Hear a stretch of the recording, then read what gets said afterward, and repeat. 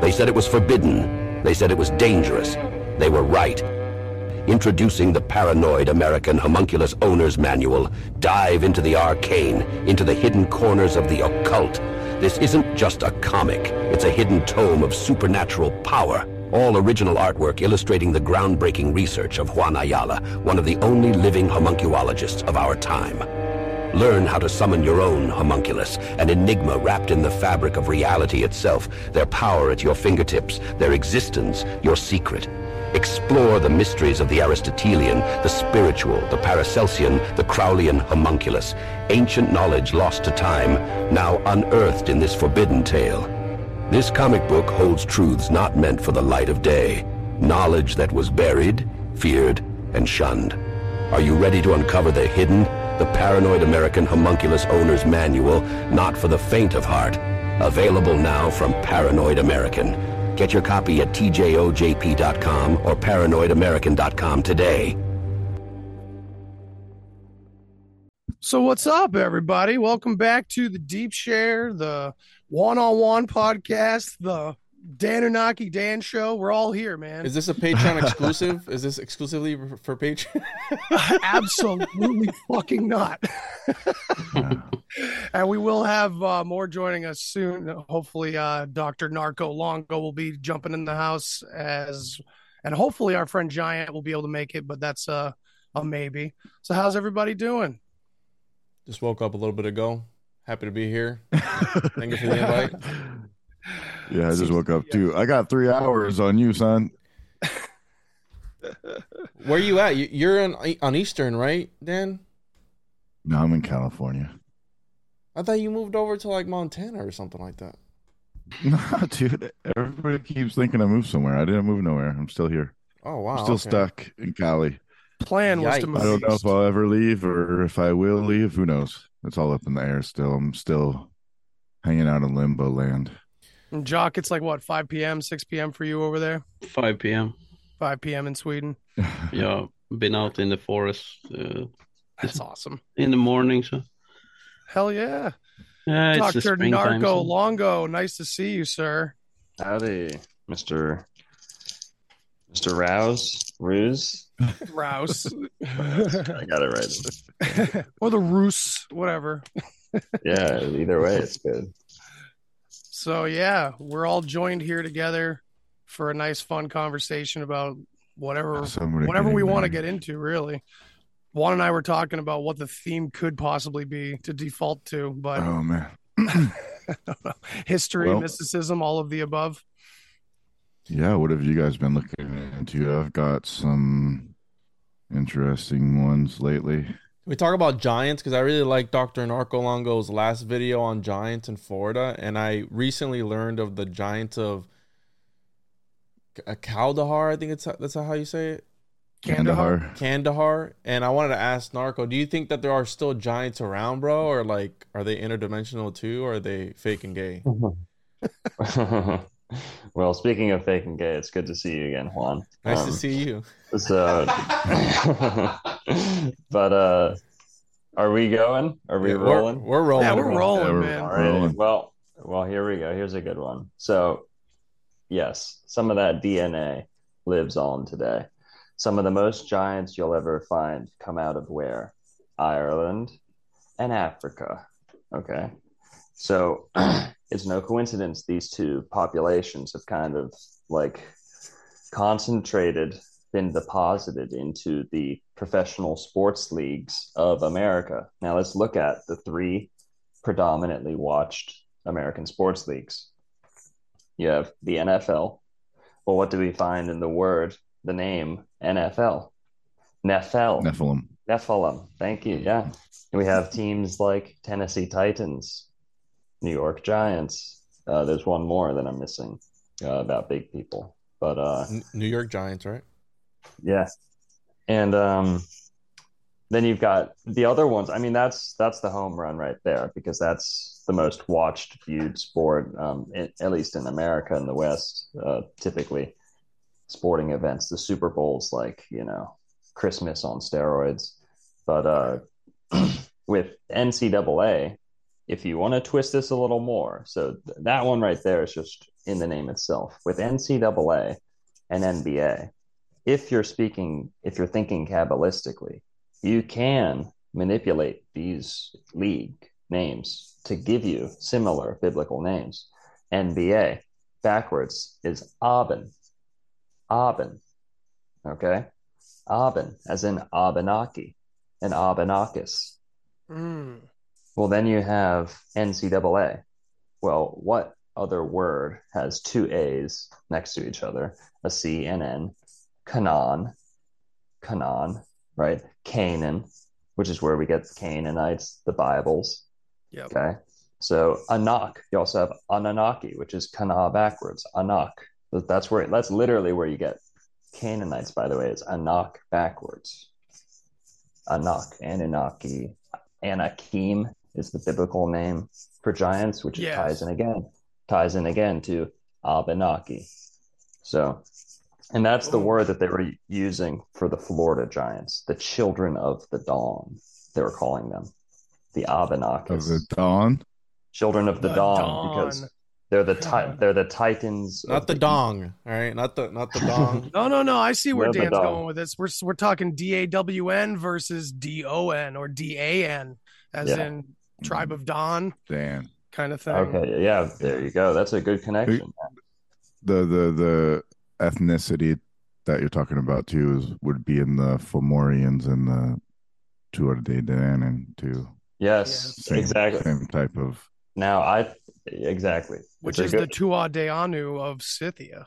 It's an important distinction because in my giants video, I talk about dark-skinned giants as well in the Americas. Those tend to center around the Gulf Coast, whereas South Carolina, Northeast Florida, down to like Jupiter, Palm Beach, Florida, there was, according to legends and some of the bones, not only are they saying they're finding 5 to 6 distinct races, like not hominid species, but races, distinct races of humanoids in the Florida Peninsula alone, in the mounds, the shell mounds. So you could say how many races there were, but there was a lighter skinned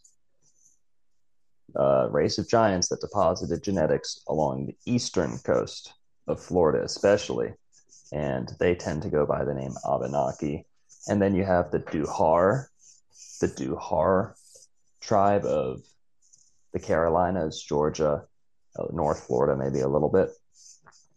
They would have bordered Temecula. These people had like red hair, straight red, straight light skinned.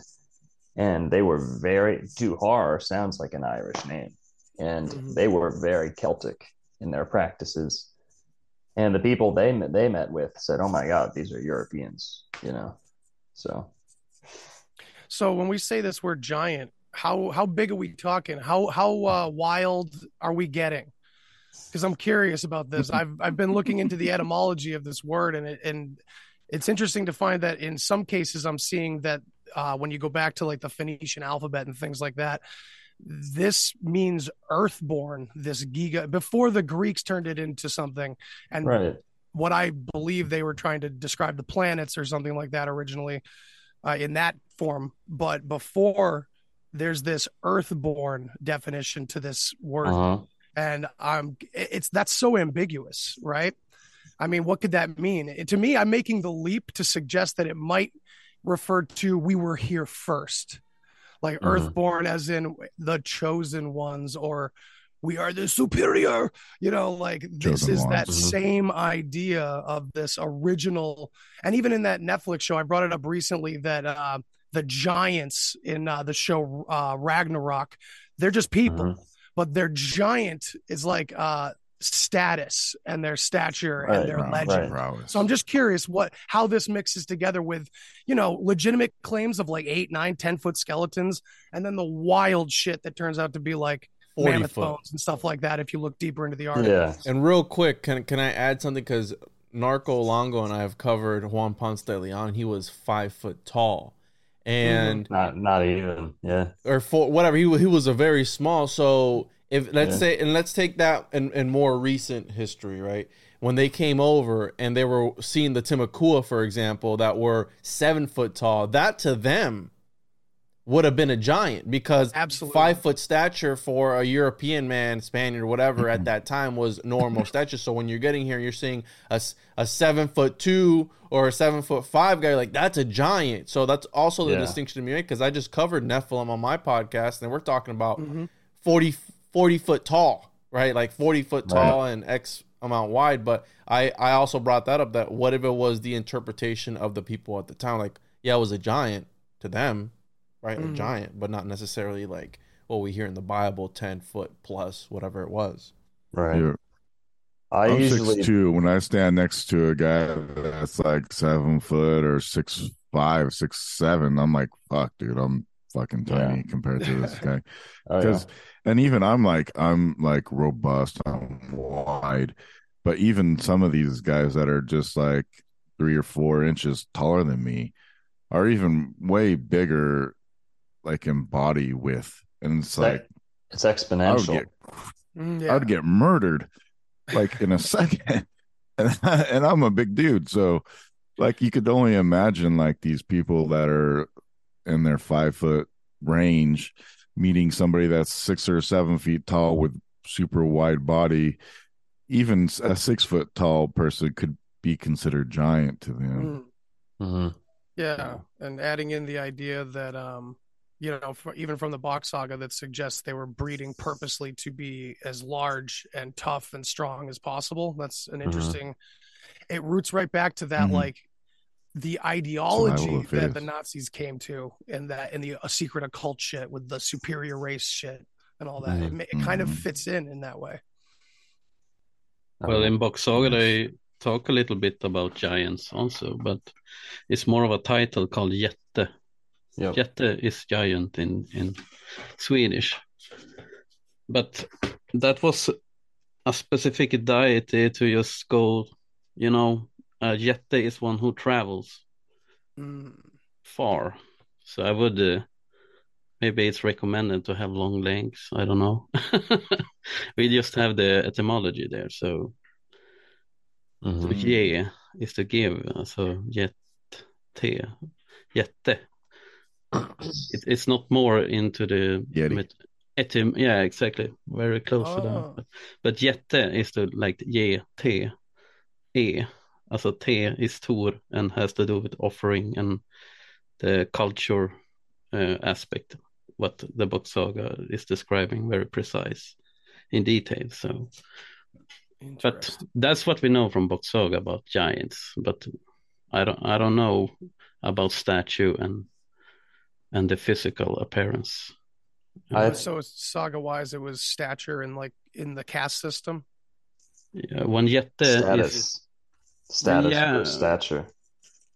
Yeah, exactly. But jätte is more of a title about a specific function. Okay. Or within the offering to the Ra or the moon, the Bach that represent the moon in this case. Anybody want to bite? Well, we don't need to talk about Bach saga too much. We go into the deep hole. Narco was going to say something else. What were you going to say, Narco? Oh, I could Bach talk all day, man. All right. But I would say that I think I'm always like hesitant to critique the Bach saga, but I don't think he had the resources, and his immediate family had the resources to piece together some of the anthropology behind some of the mythology. So I think he would have always kind of erred on the side of symbolic, allegorical interpretations. Whereas if he could have seen the bones, I think he obviously could have woven that into the story too, because everywhere, they're always quick to point out blue-eyed, red hair, blonde hair in countries that they don't belong.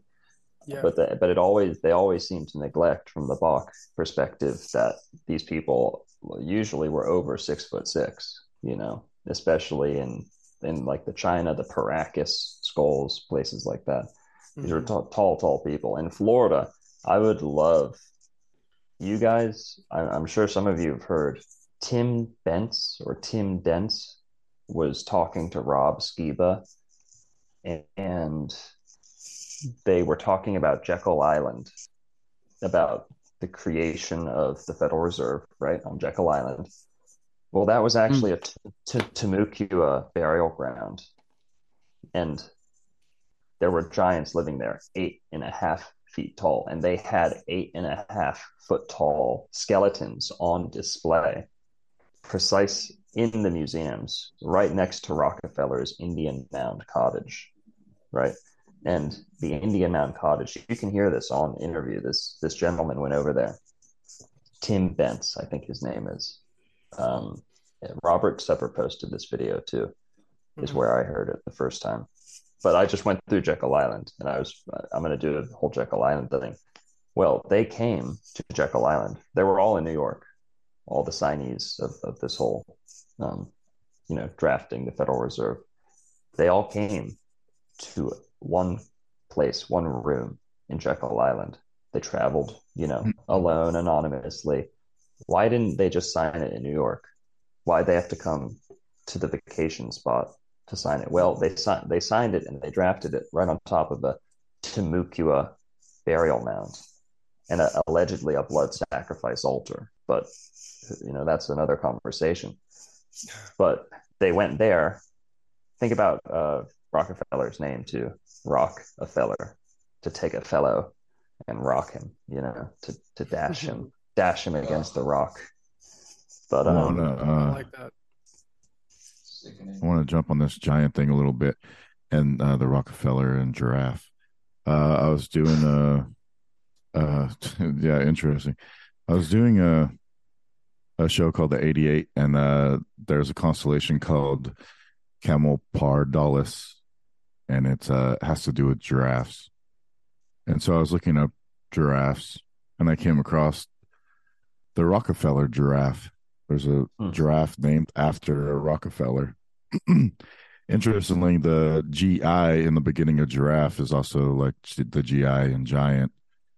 And giant giraffes have really long necks. So I think there's something to that idea of something being elongated with a gi. So maybe small ant or giant legged ant. Or, Rothschild giraffe? I don't know. Yep. Also, there you go. Sorry. Wrong ruler. L-light. Yeah. Wrong lizard people. Wrong lizard people. It's okay. I got my lizard people mixed up. He sticks his head where he ain't belong. But maybe the ant part also means or like antediluvian or right. Yeah, I thought about that too with the ant people. Like, well, I think of out of the ground.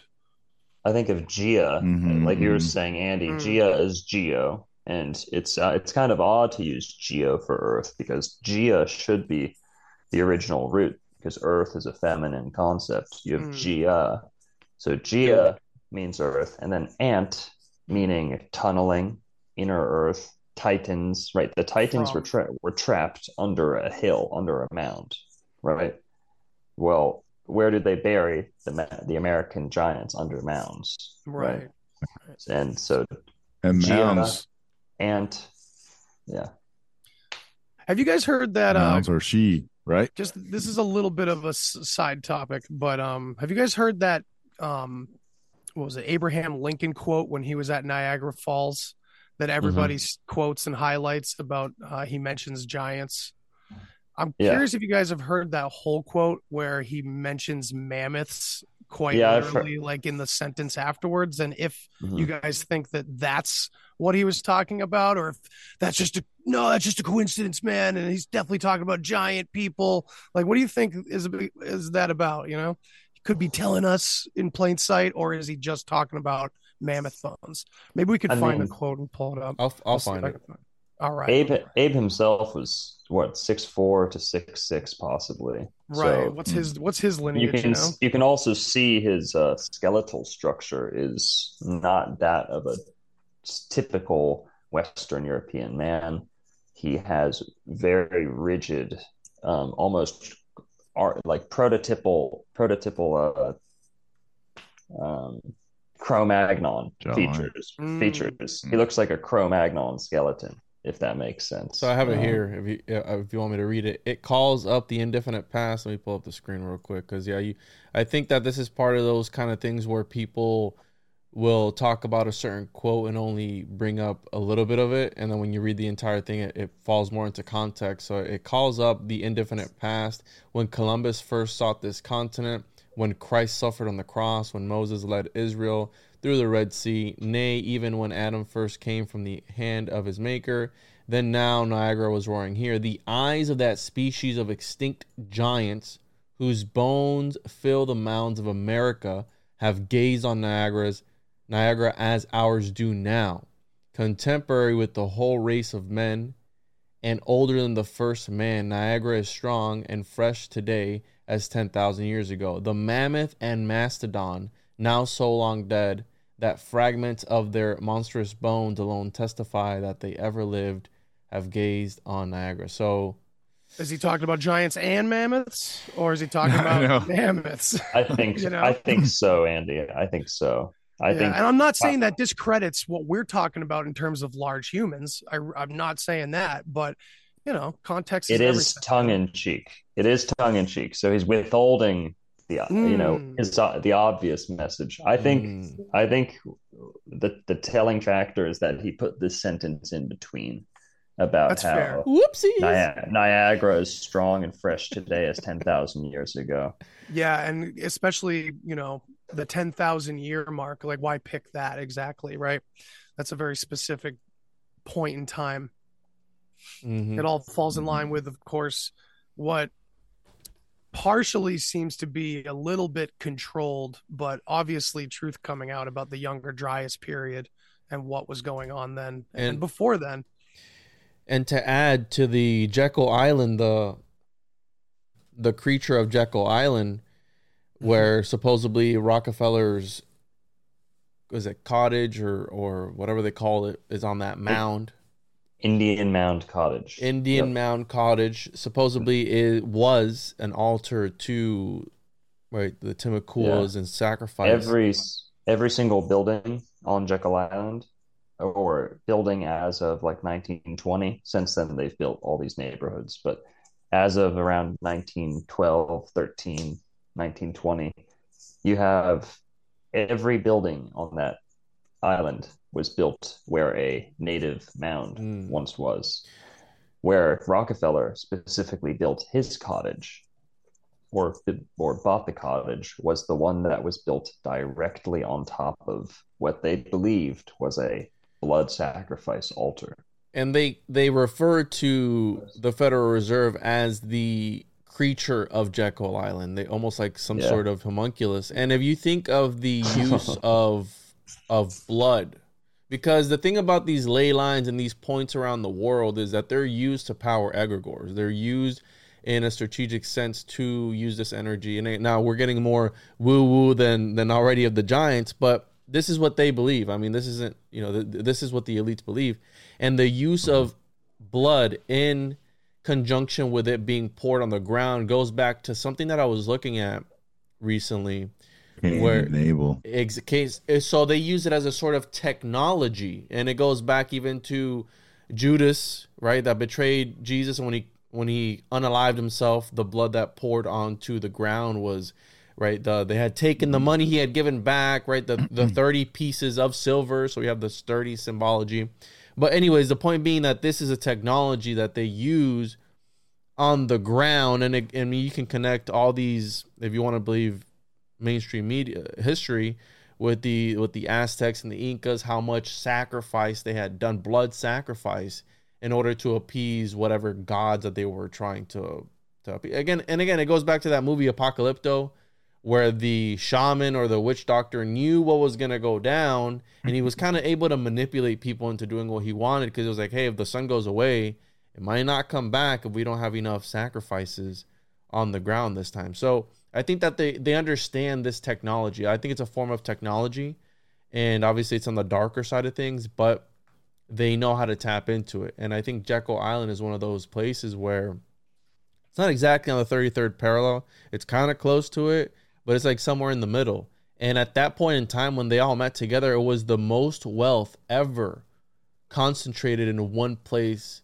I think it was in history. It was like all the money in the world was at that one point in that location. So if anything would have if anything was ever to happen, oof, right? I mean, I've got another one for you in terms of creature, Jekyll, Jackal,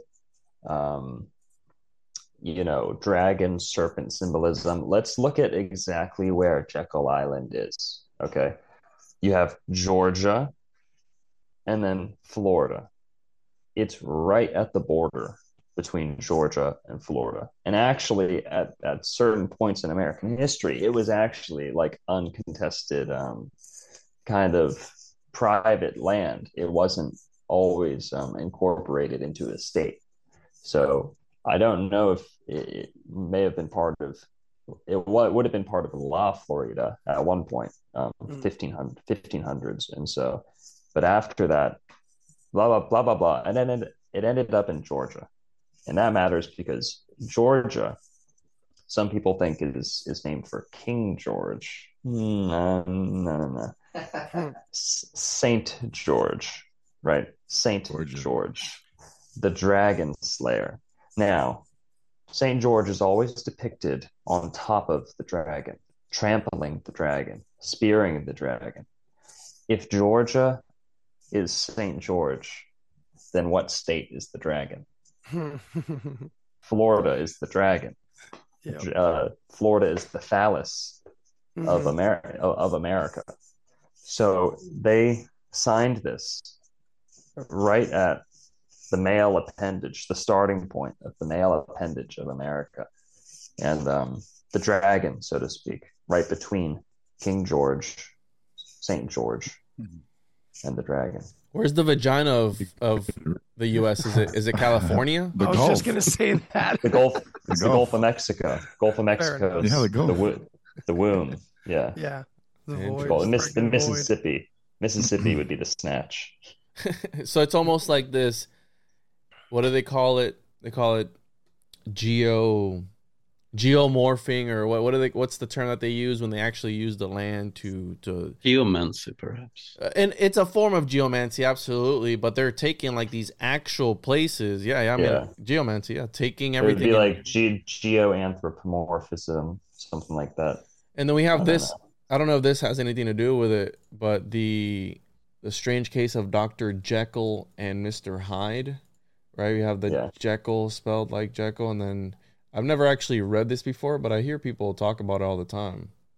Oh yeah, he's a famous monster. Oh yeah, one of the famous universal monsters. It's almost like a Frankenstein. What year was this put out in? 1886. Frankenstein was put out. Yeah, Frankenstein and the doctor were one person. Yeah. Ooh. Basically, yeah, that's a good way to look at it. So there's that connection there. Again, back to this creature thing that lives on. I mean, the Federal Reserve is still living on, and if we want to get technical, it's a private corporation, and the etymology of corporation is artificially created persons by a group of people. So we have we have JP Morgan was in there, all these guys were in there. I mean, all the biggest names ever. And then this happened shortly after the Titanic, or was it before that they created the Federal Reserve? Right before. And then they may have signed it into practice after it sunk. I'm not sure, but they definitely. Isn't that part of the conspiracy? They conceived of it 1 or 2 years before. So 1913, and then Titanic was the anniversary just passed, but the Titanic. 1912, I think. I do know that the whole Titanic situation is definitely you can look into, and it's an allegory for Atlantis and Titans and icebergs. And its twin ship and everything. Ooh. Also, Olympus. So the Mount Olympus, and then damn, that's bananas. And the whole switcheroo. If you want to believe that, though, I mean, I know that's been floating around, but it's like, how much credibility does that really have? Because there was this other one that I've seen that before, because I was talking, was it James Cameron? We were talking about giants and Nephilim and this royal DNA. Well, James Cameron with the whole Avatar, and the reason that he took so long to come out with the next Avatar is because he didn't have the technology. And the way that I've been painted that before, it's like Hollywood will take this, and again, we're going to get woo-woo, but they take this ancient alien tech, this Nephilim tech, and they unveil it or reveal it on these movies, and they take credit for it. And that's the way I've been. So the whole didn't have the technology to create this movie was they were either reverse engineering something that the aliens, and I know Andy, right? The aliens. Oh, dude, that's fun. Like, keep the story the same. Like, we're yes, reverse engineering from X. Yeah, and so James Cameron, that's fine. And the Titanic, he's the one that went to the bottom of the Mariana Trench, right? He was one of the first ones, and then we have the movie. He's the wettest director in Hollywood, man. Pacific Rim, where they were coming from the bottom of the Mariana Trench, from this portal at the bottom of these kaiju, these demonic giants, these creatures. So I don't know if it's always the sea people demonized, right? Like government and cybernetics basically has the exact same definition, oddly enough, and both of them have to do with steering a ship. It's always the sea people. Yeah, man. And if you look up the definitions of cybernetics and government, they're both about steering a ship, basically. And they both come from Greek terminology, Latin. There's an Atlantis James Cameron movie also that's on Disney, I think. Yeah, Searching for Atlantis or something. Yeah, they end up coming across some of those big, large stones too that Narco has talked about that they found in Florida. That's very similar, like donut hole type stones that they found off the coast of like kind of Spain, but also like Azores and Portugal, and in that area of the Mediterranean where it meets the Atlantic. But interesting, there's also a town there where they had thought that maybe was a part of the Atlantis colony, and it was called Donia, and so that set bells off for me. But there's that Dawn again, right? And then the people of Dawn, Florida. So you have this Dawn everywhere, or Dan, or whatever. Yes. And I think that's like the maritime culture, and where I think a lot of people kind of go wrong with this, like, people want to say like Egypt was actually in America before it was in Egypt, and everybody's black and everything. I think more so like this tribe of Dan, these people, it's more like the fallen angel story, how they came unto man and they created hybrids. So I think this is where we get the idea of the Moors, is this god race mated with the native giants and created these Nephilim, which in turn is like the hybrid Moors. And that's why you get the different colors and races of like pirates too. If you get into pirate stuff, like there's all cultural, there's all kinds of different cultural aspects to pirates. Like they were seafarers first and foremost, so it didn't really matter what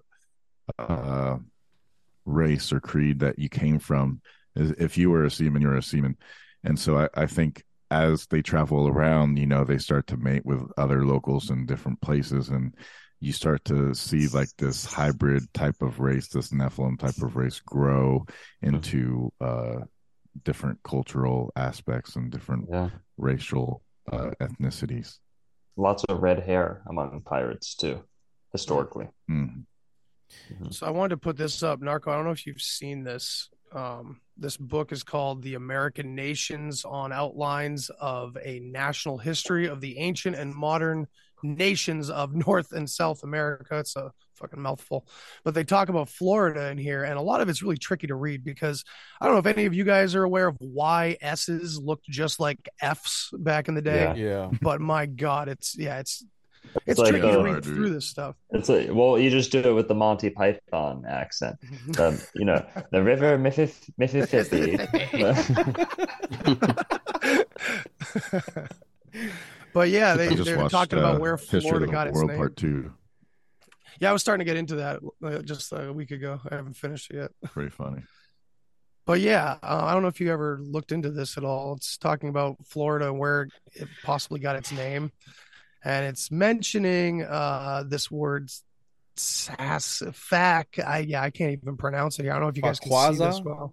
Yeah, which sounds very but the Spaniard made the discovery of it on the Palm Sunday, by them called the Pascua de Flores. They gave it the name of Florida. So it's talking about the Pascua. Pascua is, what is Pascua? That's a Passover, no? It means, Pascua? Yeah, and yeah, it's like a feast. Yeah, Easter. Festival. Yeah. It's Pascua or Pascha, Florida. It's the same in Greek, Pascha, Florida. Pascua, Florida, Pascha, Florida is the holiday that they named Florida after. But there's two stories. Some people say it was Easter Sunday. Mm-hmm. So it was Pascua, Florida for the celebration of Easter, or that they landed there and it was so flowery. They're like, oh, Florida. Pull that back up, Andy, real quick. Pull it back up real quick, because he's talking about Ferdinand, which was Christopher Columbus's son, right? Right there. So in 1512, John Ponce de Leon, a Spaniard, landed there, but for want of a sufficient number of men, but returned and another Spaniard, Ferdinand de Soto, never mind. So there's a connection between Christopher Columbus and John Dee, and then there's another connection which was really interesting with Rockefeller and John Dee, because Harkness was one of Rockefeller's silent partners. And if we connect this all to Florida, because it's all connected to Florida, these were the most influential people in Floridian history, where they helped establish, right? They pushed that last frontier through the use of the locomotive, which the locomotive is very alchemical, right? Very alchemical. The steam, the process of heating things, burning. It's a furnace that's literally rolling around. So the Harkness connection, it was a silent partner of Rockefeller and their whole Standard Oil thing that they had going on, right? And Harkness is actually a very famous, not only are they connected with the wolf, the key, the scroll and key and the wolf's head at Yale, but we also have a connection with Harkness is a very famous John Dee esotericist. And she's coincidentally, and I'm not trying to throw shade or anything, but she's found like all these lost manuscripts of John Dee where no one was ever able to find them for like years and years and years. And then all of a sudden, boom, she finds like two, one right after another. It's like weird, but the Harkness name is connected to this John Dee, and she's translated many of the works. And it's just reminding me of how John Dee and Edward Kelly were trying to quite literally bring forth the Ragnarok, bring forth the apocalypse, the end of the world. And that's a very, in Liber, I think it's Liber 474, where if you want to believe Crowley, right, we can get into Crowley, he talked about how the universe needs to be destroyed, but not the universe that we think of it as in the mundane existence of man, but this other universe, right? And it's connected to the tree of life and all these things. But I just find it interesting that these people, and then you have John D. Rockefeller, they're all connected in some sort of, and I don't know if it's on purpose or if it's like subconsciously that these elites are doing this. They know for a fact this is what they're doing in some sort of magical way, or if it's something outside influencing, from the outside looking in, influencing these people to do these things. Like synchronicity and consciousness, how it's just kind of happening without us knowing it. I like to think it's entities. We're weaving the fabric of a story with our independent actions, whether we think so or not. Well, I think of it of entities on the other side influencing on the way in, but then some people are like, no, that doesn't exist. That's too woo-woo. It's too some people too Christian-y. Well, I mean, you could think of the entities on the other side as that internal, open consciousness influence, whatever you can call it, God, you can call it aliens, you can call it whatever entities you come in contact with. Consciousness needs to subjugate itself. It needs to subjectify. It can't, it needs to look in a mirror basically to exist. So it's like, you can call it whatever you want, but we're getting it like reverse engineering alien craft. That to me sounds like an artist painting a picture and saying, yeah, it was divine inspiration. Like you're tapping into whatever you want to call it. I think the public facing side is a psyop and they call it aliens, but I think it's tapping into a deeper part of consciousness, perhaps, and that can be labeled as many, many things. The bicameral mentality, until what year was it till what time, right? 3,000 years ago? Can we really believe that? Well, when the brain could talk to itself? Yeah, and then people would interpret that as like some divine intervention or the voices of the ancestors, et cetera, et cetera. Well, maybe when it was happening, they didn't interpret it that way. And maybe the language was appropriated over time, and then we started to think of it that way. That's what I talk about with like the fairies and stuff. Mm-hmm. I think the people that originally were talking about fairies knew exactly what they were talking about. They were talking about these fair people, but the story, the language gets obfuscated. It gets changed. It gets embellished along the way. We see our words changing all the time right in front of us right now, and definitions in friggin' dictionaries changing. I mean, that's very blatant. What is a woman, Andy? Hundreds of years or thousands of years of the evolution of terms. I mean, one embellishment, one sarcasm, thousands of years later, who knows? Whole religions could be built around it. Yeah, 100%. What does cleave mean? What does Canada mean? Because that sounds like Canaan. Canaanites. Canaanites, Dan. But cleave means split or sever. To chop something off, but it also means to grasp or hold on to. So it's the two opposite meanings in the same word. Yeah. Right. Well, Jock, we've talked a lot about like inversion and how it's not necessarily always used as like an evil ploy or something. It's kind of like embedded into a lot of different aspects of culture and language and ways to get messages across and things like that. Yeah, it seems to been a warfare around language a lot. I can see it in Swedish history. When you look at the older books, you can see that the language has sort of been restored during certain times, and we're sort of left off with a more original form of Swedish than we had like 300 years ago, 400 years ago. So it's quite interesting to look back, and if you look back to like 1200 after Christ, it's even more like perfect. So it takes a lot of time to destroy a language before, or corrupt it. But the Templar seems to have been working so to hide something in plain sight.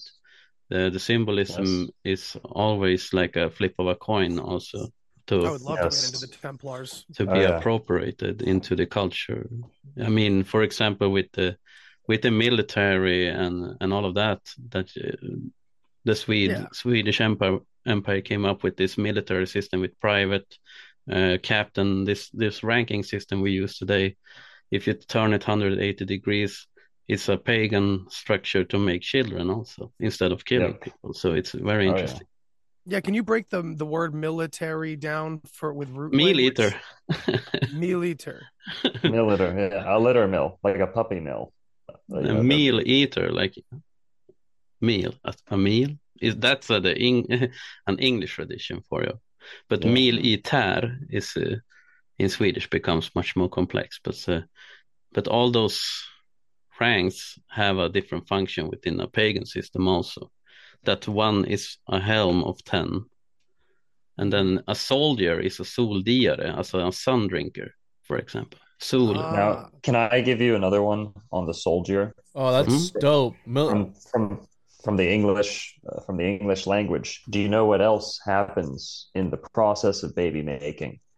The first thing that happens when a child is born, at least in America, in many countries, is that they dye the soles of the feet. So the foot soldier, who would have been very low ranking in this baby producing system, would have been dying.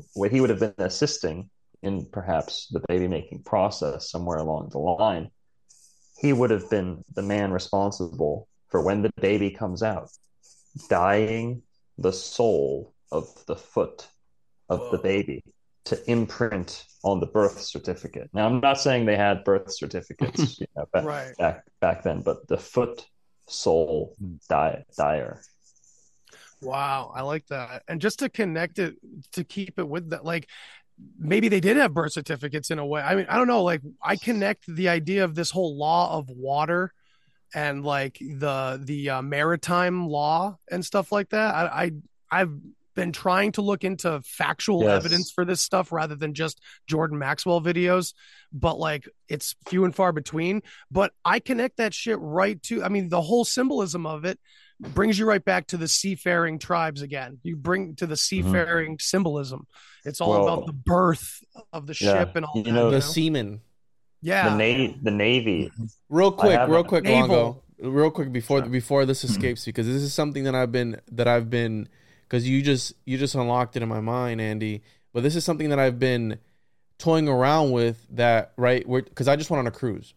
What's a cruise? A boat, a vessel, right? And you have these seamen, right? And what's an alchemist doing, right? I mean, if you think of Noah being this great alchemist, right, having the vessel to transmute like reality, right? And we're talking about that connects to the Nephilim and how the Nephilim were wiped out, etc., and 2 of every animal.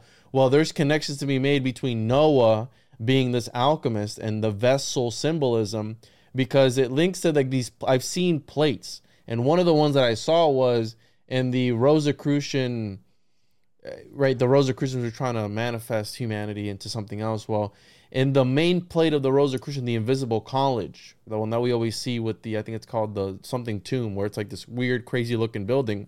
Well, on the left-hand side, if you notice, there's a mountain. And on top of that mountain, there's a boat, Noah's Ark, in this Rosicrucian plate that when I was looking at it, I was like, what does that have to do?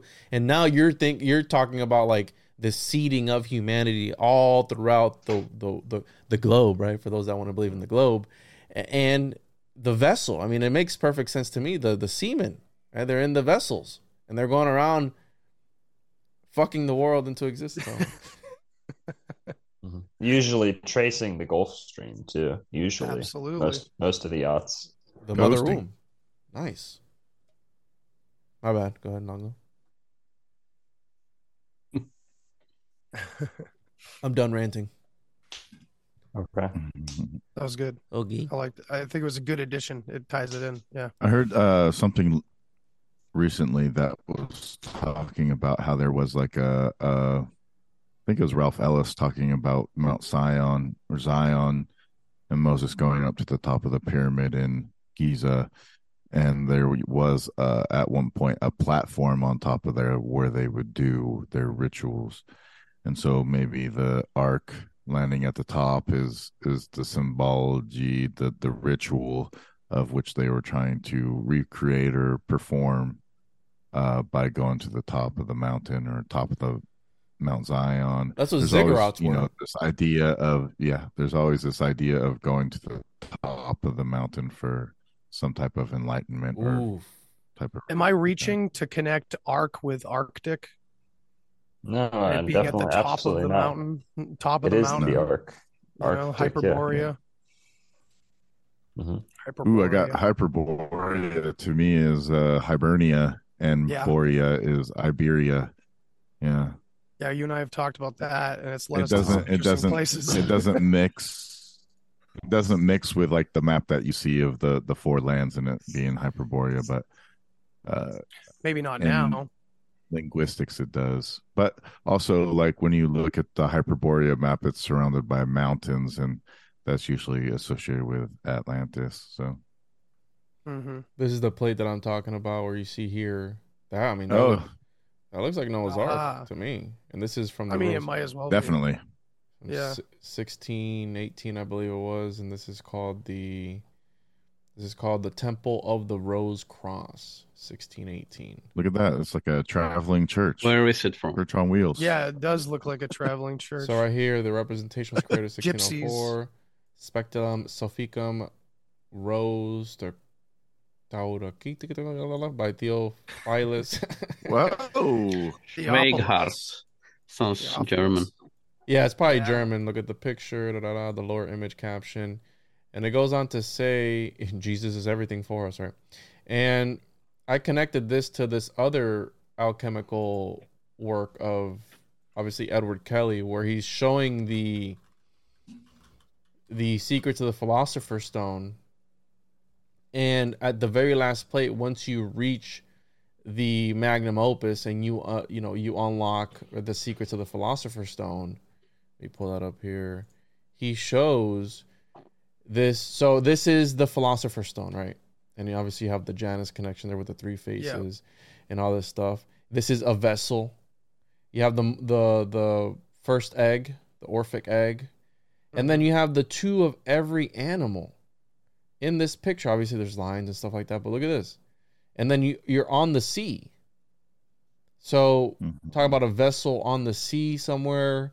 Again, and a bearded white guy. A bearded white guy. Bearded white dude. Yeah, absolutely. With that pointy hat. In the beginning of the Bible in Genesis, it says that God moved over the waters. Maybe it's Noah. Yeah, well, that's... Yeah. Again, it was very interesting to me. And that's the shore of Gotland. Romy had said something about the salt water, right, being, according to the alchemical process and how important that is. And I forgot exactly what he said, but I just found it interesting that you have the animals, and then you have the Rosicrucian. So that's something I'm working on. I'll come up with more evidence, if you will, but just then, Jacques, you mentioned the Gotland story, but isn't Noah in that story a female actually? No, Gubben Noah. Or am I thinking Moses? Each midsummer we drink to the honor of Noah. Gotcha. I was messing up the Moses interpretation. Oh yeah, Moses is a female in Finnish book song. Really? Yeah, man. Which is that inversion again? We could possibly say, from one culture to the other. I made one with Caleb and Nova Scotian. He goes his name after, and we talked about this Egypt connection with they are talking about the statues are being very female in Egypt, like Akhenaten, for example. And I'm sort of into the theory that comes a little bit from the book saga too, that they wanted to destroy the female aspects in Egypt. For example, the Sphinx there was destroyed by Napoleon. Parts of it, like the tits on the swings and so forth. But that's another story. But Moses is supposedly had been there. I mean, that's funny because there's pictures. There's all these Venetian palaces. Venetian, Finnish, Venetian, Venetian palaces all over Florida, and two of the most magnificent ones, Villa Vizcaya, who's John Deering, the guy who we get deer, John Deere tractors and stuff. And then you have this one's good. This one's good for the box saga too. The other one is Ringling Brothers, the Ringling Brothers, the Circus Brothers, the biggest circus on the planet. Ringling Brothers. They were headquartered in Sarasota. Now that's Finnish, isn't it? A little bit. Ling is actually interesting because the original king line of Sweden was called Linga or Lingaet. That's they're penis, Ringling. Yeah, ring. You're dingling. You're dingling. Yeah. But the Ling is the original also kings of the Ringland. Lingus, Lingam, a Lingam. Yeah. Of course, we have the circus aspect from the root language as well. Yes, the circus plays a big role in the Vox saga. Yeah. But this is Villa Vizcaya. Now that's a limestone ship called the Cleopatra. Cleopatra's boat. Now, if you could see this from above with the glass over the courtyard, if that were gone, this is actually a 4-walled starfort with a bastion in each corner. And they turned it into a Venetian. Oh, click on that, the pool right there, underneath. Please. This one? No, there was that's a good one. Yeah. Underneath, there's this whole internal water grid, energy grid system. Wow. With the fountains, and it's built right into the swamp. That's tapped into the aquifer, the Florida aquifer. So, but basically, why I brought it up was because in this palace, Vizcaya, and in the other palace, Sarasota, Ka Dizon, which is Venetian. Well, Ringling was German. Why did he name his house in Venetian?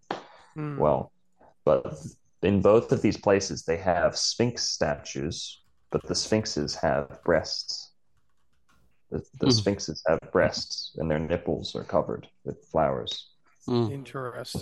This is Ka Dizon. They're both Venetian with a V. So modern onlookers will say, "Oh, that's such a disgrace to us, an ancient statue." Little do they know, it's the original form. Yeah. In the tarot, they also have it on the chariot. I know this.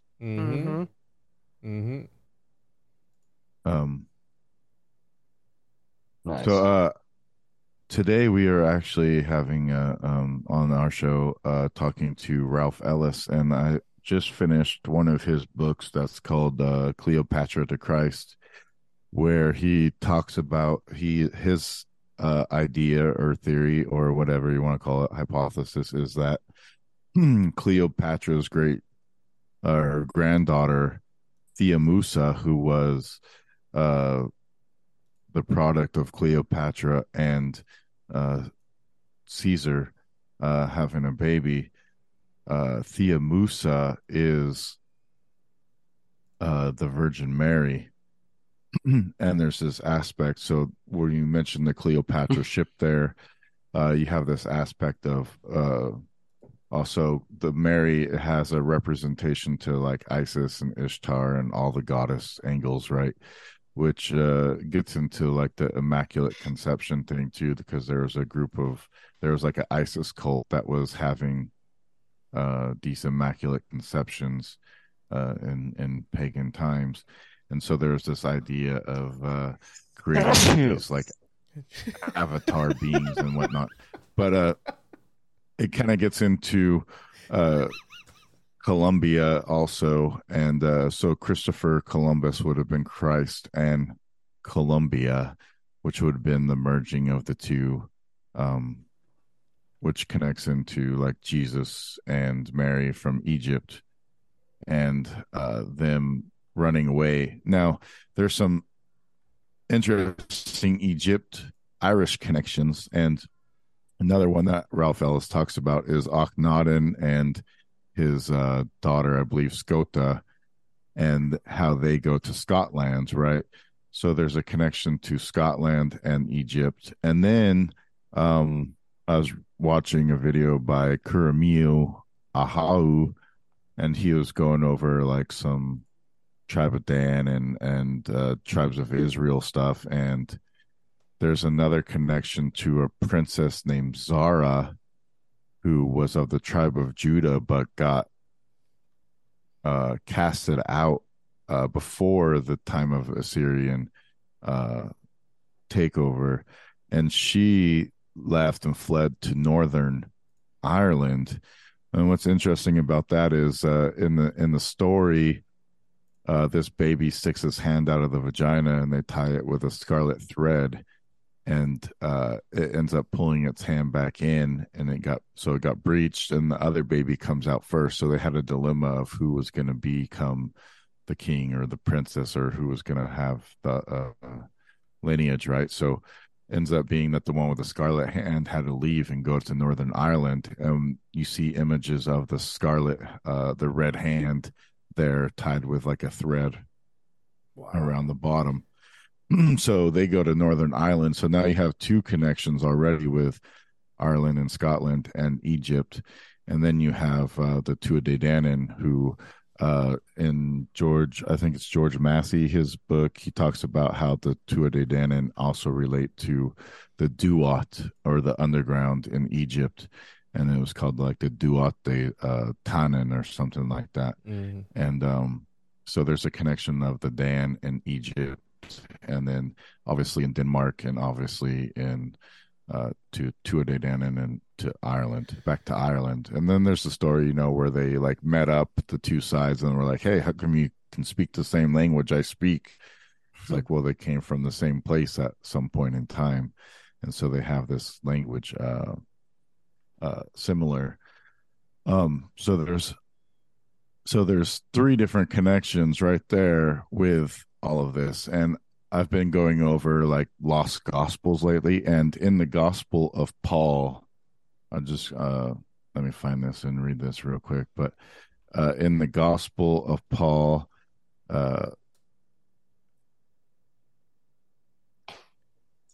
it's funny you're bringing this up, Dan, because I just finished the Judas Goat, the substitution theory of the crucifixion, where it talks about how Jesus was swapped out with his twin brother, which was allegedly Thomas, and the T of the cross is symbolic of T for Thomas, and how they talked about that. They talked about how back then the firstborn, when it was twins, the one that was first to come out, they would tie that string on it, and that would be the heir. But there just so happened to be that it would get sucked back in, and the second brother would come out first, therefore cheating the other brother of being the heir, and they would grow up not knowing that that was the case until it came time to take over, and they were like, wait, what's going on? So we have this conflict between the two brothers that happens. But yeah, they talked about Twyman that talks about it. Yeah. So I have it here. Here's two verses from the Gospel of Paul. It says, because he had heard in Phoenicia that some of the children of Israel around the time of the Assyrian captivity had escaped by sea to the islands far away, as proclaimed by the prophet and called by the Romans Britain. And then a couple of lines later, and it says, and it came to pass that the certain of the Druids came to Paul privately and showed by their rites and ceremonies to prove they were descendant from the Jews, which escaped from bondage in the land of Egypt. And the apostle believed these things, and he gave them the kiss of peace. What is this? Another Britain comes from that's from the Gospel of Paul. So regardless of if Paul is canonized or not canonized, it's obviously an older text. So the fact that they're even talking about it in the first place, to me, is like evidence that there's something going on there. I know that the supposedly Britain was named after a Phoenician term that meant land of tin. So the Phoenicians were trading there in Cornwall, which was the first place that the trading was going on with tin. And Cornwall, of course, is also where the Pictionary was. I've heard lots of names for how Britain got its name. There's another guy named Brutus. There's also Bridget. Yeah. Well, both of and Bridget. So there's like so many. I bet they can connect together. I'm sure. Yeah. See, names are never so one-dimensional. Right, exactly. What was that you pulled up, Longo? What was that? I didn't write the name down. I'm trying to pull it up again. In what moment do they go from England or England to Britain? Yeah. Cimmerioglyphics. This is, it corroborates what Dan is saying. It's Welsh. Okay, Egyptian hieroglyphics is taken from Welsh. There's two high old root languages on the planet. I know the Bach saga glorifies Swedish, root Swedish, Finnish, and then English as the top three, and that's good. But we've got to add one more to that list: Welsh. What two languages was it that J.R.R. Tolkien used to construct his old world mythology? And he wasn't so much imagining. He wasn't creating fiction. He was distilling mythology into fiction that could be digested today. Well, he used Finnish, of course, and he would have been using a lot of the Swedish as well, not just the modern Finnish. But he used Welsh. Now, why Welsh? Because Welsh is the wellspring of languages, the wellspring. It is a wealth, okay?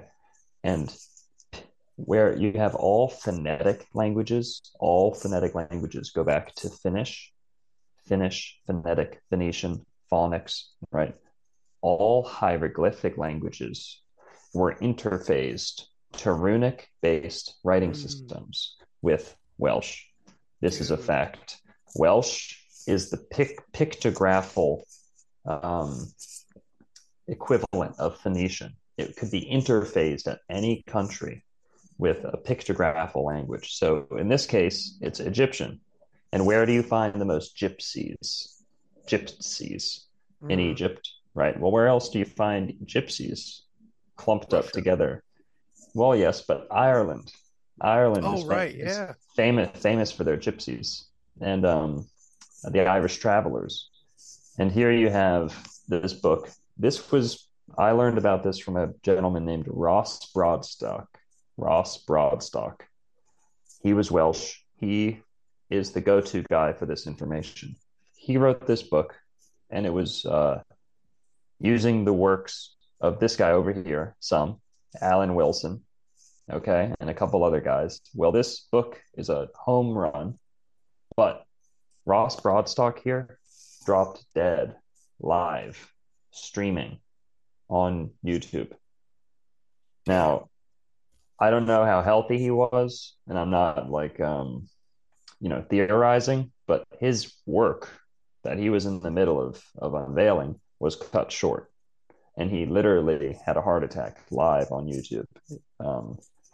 So what? His work seemed to be pretty on the money, and he can read Egyptian hieroglyphics, dare I say, better than anybody using the Welsh language. You know, I'm not surprised. Yeah, I'm taking this into a kind of a weird psychological human behavioral type place, but it's interesting to think that like you have the analytical side and the pictorial side, where you have like these two, almost you could say root languages aside one another that are just different sides of the brain operating almost, where you have this more logic, and then you have the picture. And I think that probably speaks volumes about like the central feud of humanity, probably the difference in ideology at the core of it. If phonetics comes from Finland or the Phoenicians, where does pictures come from? From the Pixies, from the Picts, from the Picts. There was a Norwegian professor who was studying language, and he said that there was two major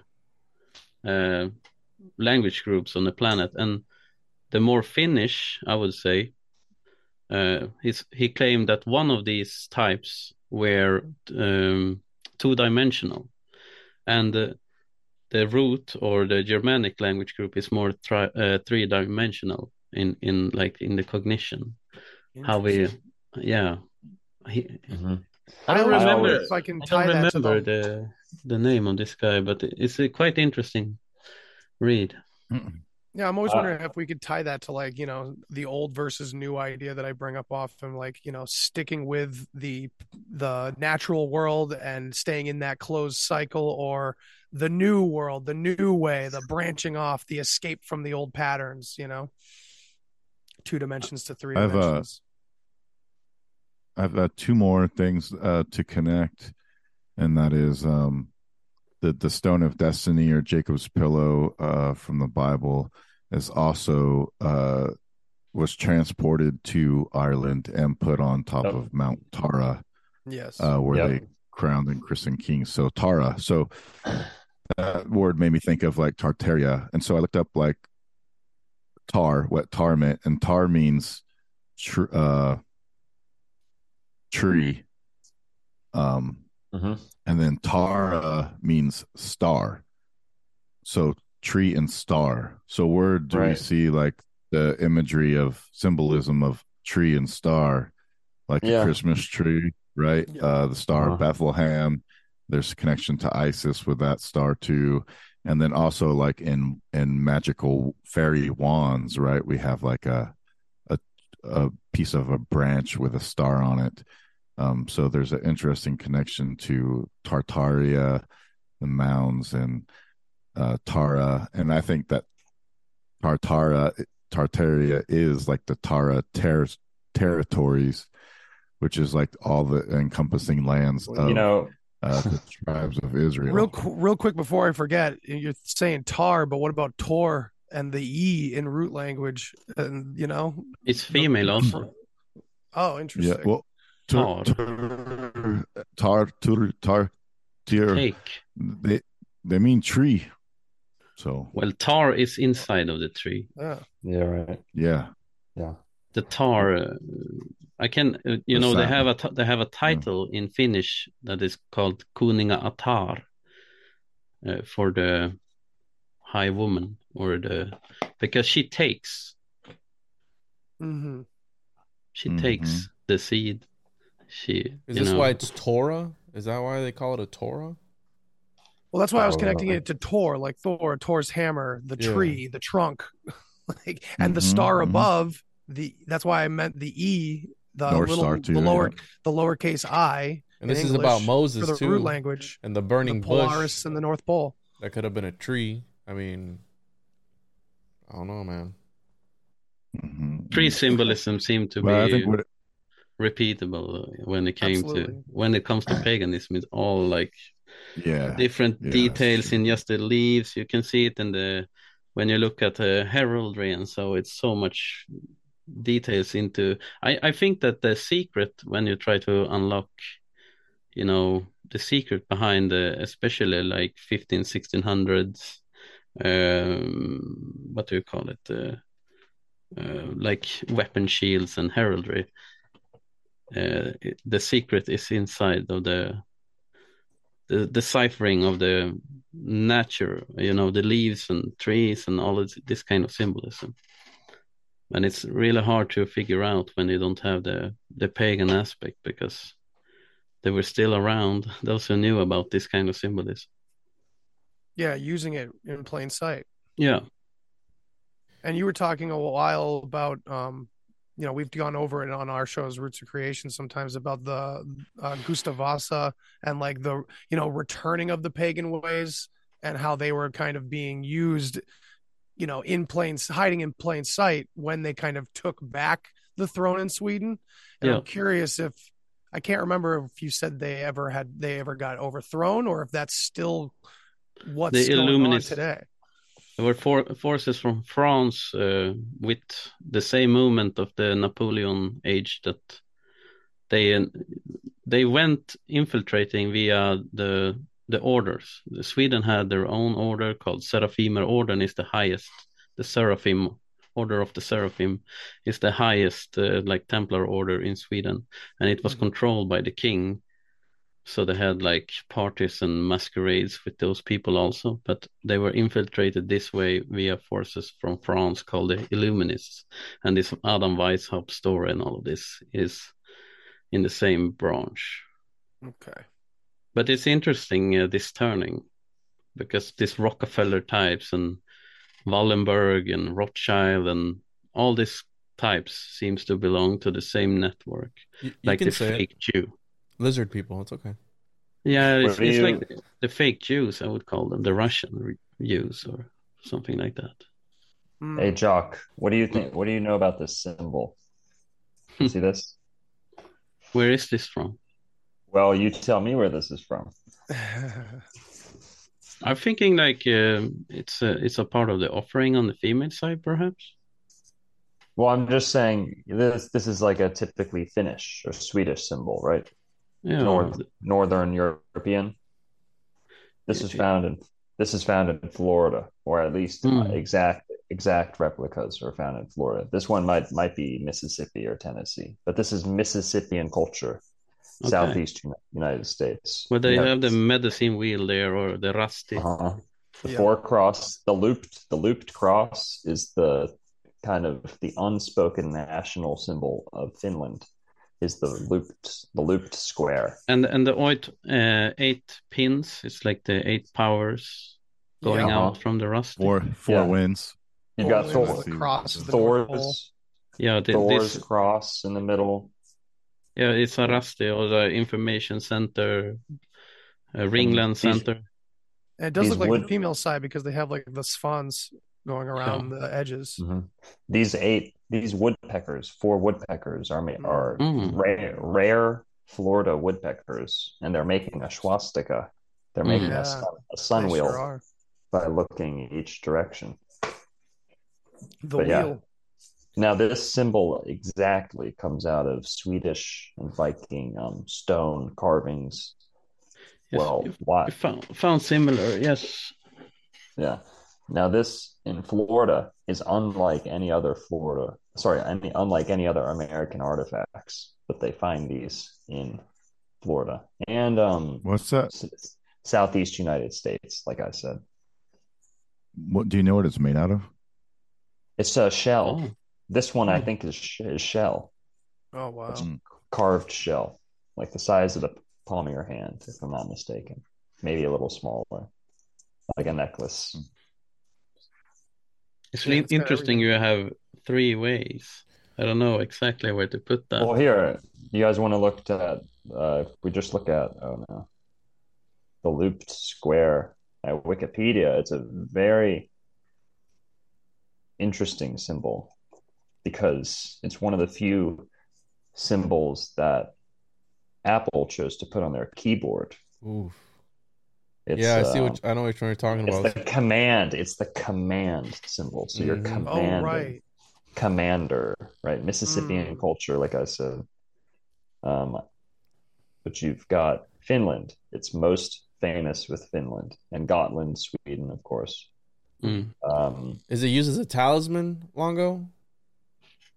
You guys still see my screen, right? Yeah. Just the same symbol, yeah. So that's the looped square, but they have even more precise cheese molds. They used to put it on. How big is that? It's like a pendant for a necklace. We're still looking at the pendant, Longo. Yeah, you are? Oh, I'm sorry. I went to the loop. Is frozen or something. Here, let me go to the other one. I'm a noob. How big was that shell one? Was it just a necklace size type thing, or was it like? If I had to guess, it would have been hanging on the chest, so it would have been anywhere between a dinner plate and like a silver dollar, if I had to guess. Okay. Because it would have been sometimes sometimes it'd have something big, but it would have been like a charm for a necklace. But then it's interesting they decided to put it on the Apple on the computer. Yeah. Just like the Bluetooth symbol is it also has Norse roots. Mm-hmm. Yeah. This is Bluetooth. This one comes out from the Lumelunda grotto. You can see it in the style. Yep. Yes, you see there Gotland Visby. Lots of serpent imagery. Yeah. So this was used to show, it says place of interest at the top of the definition. So it was like used to show a significance of an area, or? I don't know. I would track it, especially if they're talking about the Holy Land in the center.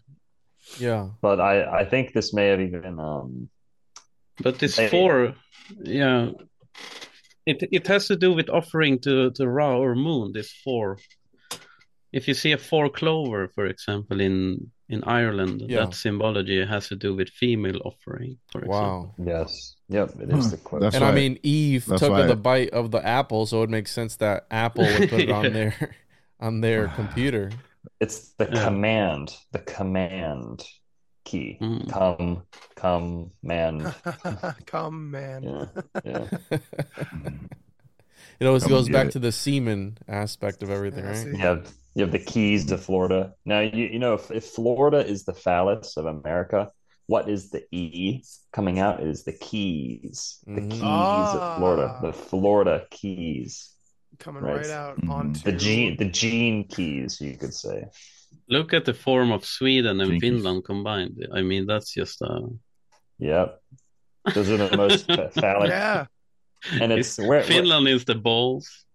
Now, Jock, do you know why I especially gravitate to the Bach Saga is even though the Bach Saga never names Florida, it actually glorifies Florida to an extreme degree, because every aspect of the Bach Saga, every junction, every change was determined by the Gulf Stream.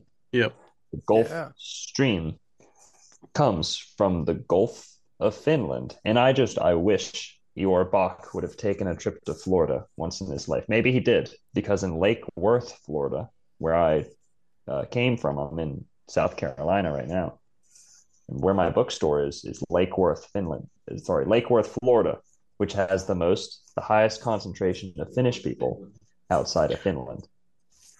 Lake Worth, Florida. But where is Philadelphia located in regards to Florida? Philadelphia is up north by New York. It's northeast. I know that there was, during 1600 there was a lot of Finnish people colonizing. Yeah, and Minnesota too. In Philadelphia specific, that was called like Nya Sverige or New Sweden, but they mostly sent Finnish people because they were like robust, they couldn't handle the natives there. So the unofficial reason, now supposedly the Finnish just came there for the weather and the sailing opportunities in Lake Worth, Florida, which is where Palm Beach is, by the way. So Lake Worth is just the unfancy way of saying Palm Beach. So Palm Beach is the fancy island where Donald Trump lives and Epstein and not to group those guys in together. I do not. Yeah, might as well. I don't. But those guys all live there. Palm Beach. Well, right across the canal is Lake Worth, where all the Finnish people live. The Finnish. So why is this significant? Because right there is where the Gulf Stream comes closest to land.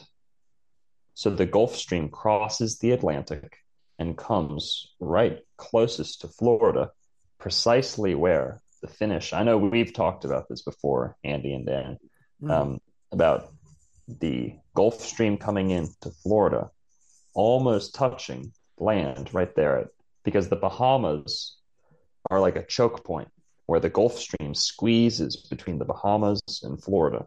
And right there, you have Lake Worth, Florida. Now, the Gulf Stream then goes around Florida, and it actually originates in the Gulf of Mexico, which I wish your Bach would have known this. St. Petersburg, Florida. St. Petersburg, Florida is almost exactly where the Gulf Stream originates. So you have the Gulf Stream going from St. Petersburg, Florida, to St. Petersburg, Finland, which used to be Finnish territory. Now it's Russian St. Petersburg, but before it was St. Petersburg, that was Finnish land. So Gulf to Gulf, Finland to Florida, St. Petersburg to St. Petersburg. And how far away from Palm Beach is the Bach Tower and all that? It's right in between the two places I was just talking about. So Palm Beach, awesome. So Lake Worth is right.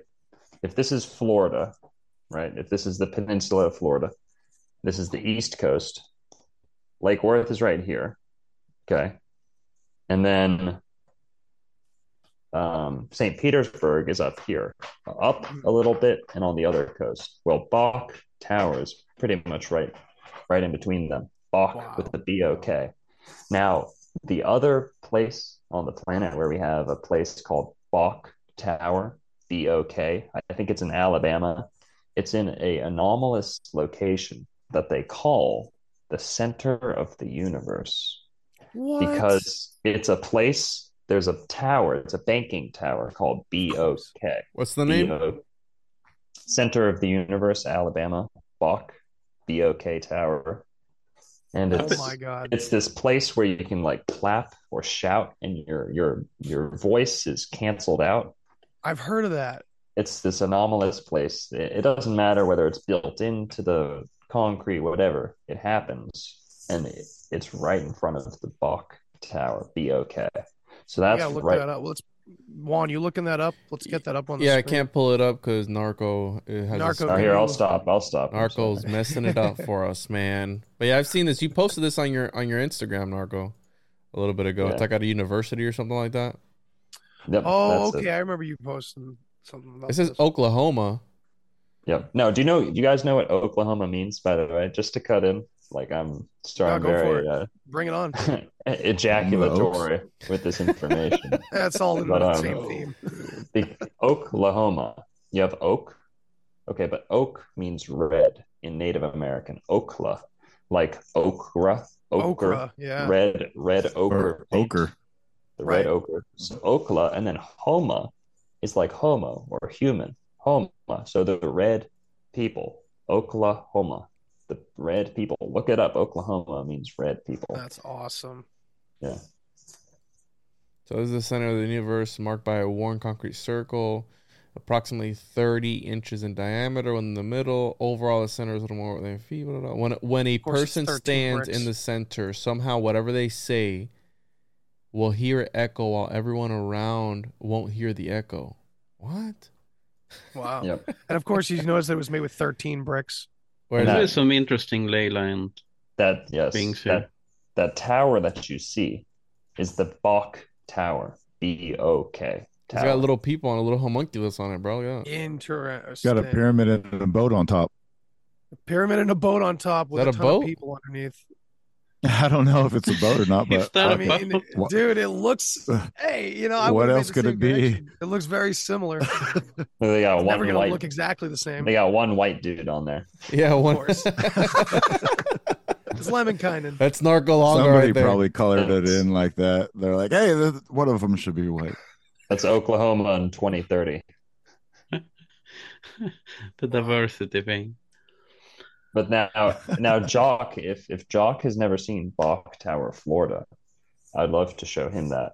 Yeah, pull that up. So he's on the loop. Yeah. If you don't mind while you're at it. Oh, and by the way, the Tulsa or Tula tribe, Tulsa and Tula, the tribes that those names would have came from around that area. Oh. So the story of this tower is that it's Isengard. It's built on Iron Mountain. Like Tolkien had Iron Mountains, dude, where the dwarves lived. Oh, do we have some gravy? Wow. So much gravy here. Yeah. We got the juice, bro. We got the juice. But check, this is the inside of it. Now, you got the star here. Again, what's in the middle? Very Masonic. Yep. Like trees coming out the sides. What's in the middle of the star? It looks like sacred symbol. Let's see if we can see it here. Like a flower of life almost? Yeah, I was going to say, it looks like flower of life maybe. Could be. A waffle. It's a straight line. A waffle. It's a Lego My Ego situation. Oh, there we go. That's where they make the Sunday waffle. What is that? Animals? But as Jock was saying, look at all the greenery and the stuff like that. That's probably where a lot of the symbolism is, the flowers and everything. What if that's the cross behind the star? What if that's a way to manipulate reality? Lego My Ego, and they've been putting this in front of us this whole time. Right? Well, that is interesting because it's a grid. It's not a flower of life. It's a grid. And both Longo and I thought it was the flower of life from a distance. It's very quite the opposite. Lego My Ego, it also looks like the legendary symbol, the production company, Legendary. Yeah. There's that. It's the film company. But the legendary one is like a Celtic knot, but it's very similar to that. Got all these animals. Got a cock here, a dodo bird or something. Got a ram. Wow. A fox. Rabbit. Looks very possibly astrological. Well, there is an astrological a sundial on the outside. There's a sundial with the signs of the zodiac. So it's a functioning astrological calendar, right? And hour and minute clock. And on the door has an engraving. Oh God! This is unreal. Scenes of Genesis. It looks like you want to know what I've been finding out digging into stuff like this. That's a solid gold door. They tell people in any place like this that it's a brass door. This is a brass door, so that no nuts go and try and saw it off and take it for themselves. For example, there's entire ships sunk off the coast of Florida that are labeled as copper ore, right? Look at all that people go down on and search and dig for, and it's like solid gold. They're gold? What? No, I'm not saying I know for sure this door is gold, but there's a chance that it's gold and that they say that it's. I mean, if you're gonna build this, look at this. If you're gonna go into that much intricate detail, I mean, you're already balling out, right, with this big tower that you have, your little wizard tower that you have. Why not just ball out and make the door gold? I mean, look at this whole thing. Look at it. And then look at this. Mm-hmm. And so the story goes that it's built on Iron Mountain, and there's an anomaly on this mountain where allegedly it was the crash place, a crash site. And look at the sundial right here, a crash site of a meteorite. and that the local indigenous people worshipped this site because of its magnetic properties. Now, there's an anomaly where cars go up the hill backwards. The local school, their mascot is the Casper the Ghost. So they got like a ghost mascot. It's the iron oxide in the ground is where you get Iron Mountain from. And this dude is buried here, bro. Yeah. Right here. Interesting, you have a lake there too. It's a moat around the tower. It's a moat. And there are the gnomes of Bok Tower. So there's a story of, look at this. We haven't ever seen this before, Narco. Look at this. It's the Rabel Tower, perhaps. The Rabel Tower. And the guy who made this, his name is Edward Bok, by the way. Jock. B-O-K. But it's interesting. A lot of the original like Templars is said to flee to America in 1800 when the Vasa dynasty fell in the same time. He was Dutch. Yeah, and the Dutch, they were very, close to the Swedes also. And now another thing here, Juan, why do they put the scenes of Genesis on this tower? Well, because Florida's the Garden of Eden. But another point is that if you raise the sea level on Florida by, I think, 50 meters, you raise the sea level on Florida, all of peninsular Florida is going to disappear, except for the little hill that tower is standing on. It's the highest point. All of Florida disappears, and then that little dot that's left, an island that would be left, would have this tower at the very, very tippy top. So, meaning after a biblical flood, only this little point with the tower would be sticking up out of the water in Florida. And thus you have the scenes of Genesis and all of the scenes of Noah's Ark etched onto this. Well, they knew about the rising of the sea levels and all of this. It's also embedded into the book saga and that kind of mythology. Look at when they were building it. Look at that. Yeah.